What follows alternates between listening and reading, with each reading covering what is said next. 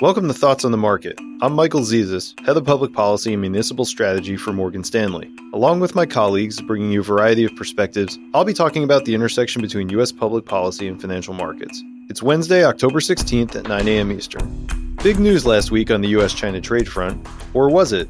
While negotiators touted a major breakthrough, it seems to us that there are still plenty of hurdles to clear before an arrangement can be made that's truly a difference maker to the economic and market's outlook. That would require what we call a durable pause, an agreement that has the hallmarks of being able to stick for the long haul, giving confidence to companies that the worst of the trade conflict is behind us.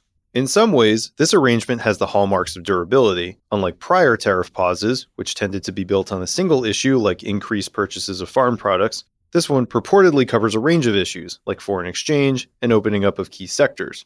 It's also set to be negotiated in stages, which could boost the odds of success by increasing the cost to either side of pulling away from the table. But much uncertainty remains. While both sides cited progress on issues that have been sticking points in the past, like intellectual property and how to enforce a deal, the details of that progress remain elusive. Details are important and are arguably what broke down negotiations this past spring after there were similar public pronouncements of an imminent deal. On top of that, tariffs set to go in on December 15th are still in play. Skipping those is likely a must for China, and so that means more negotiation must happen. So to us, this pause in tariff tensions feels more uncertain than durable. Yet we'll watch in the coming weeks for reports that key details on issues like enforcement have been worked out, which would suggest a planned November deal signing remains on track. Until then, we expect risk markets to take a wait-and-see approach.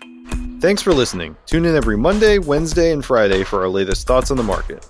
The preceding content is informational only and based on information available when created. It is not an offer or a solicitation, nor is it tax or legal advice. It does not consider your financial circumstances and objectives and may not be suitable for you.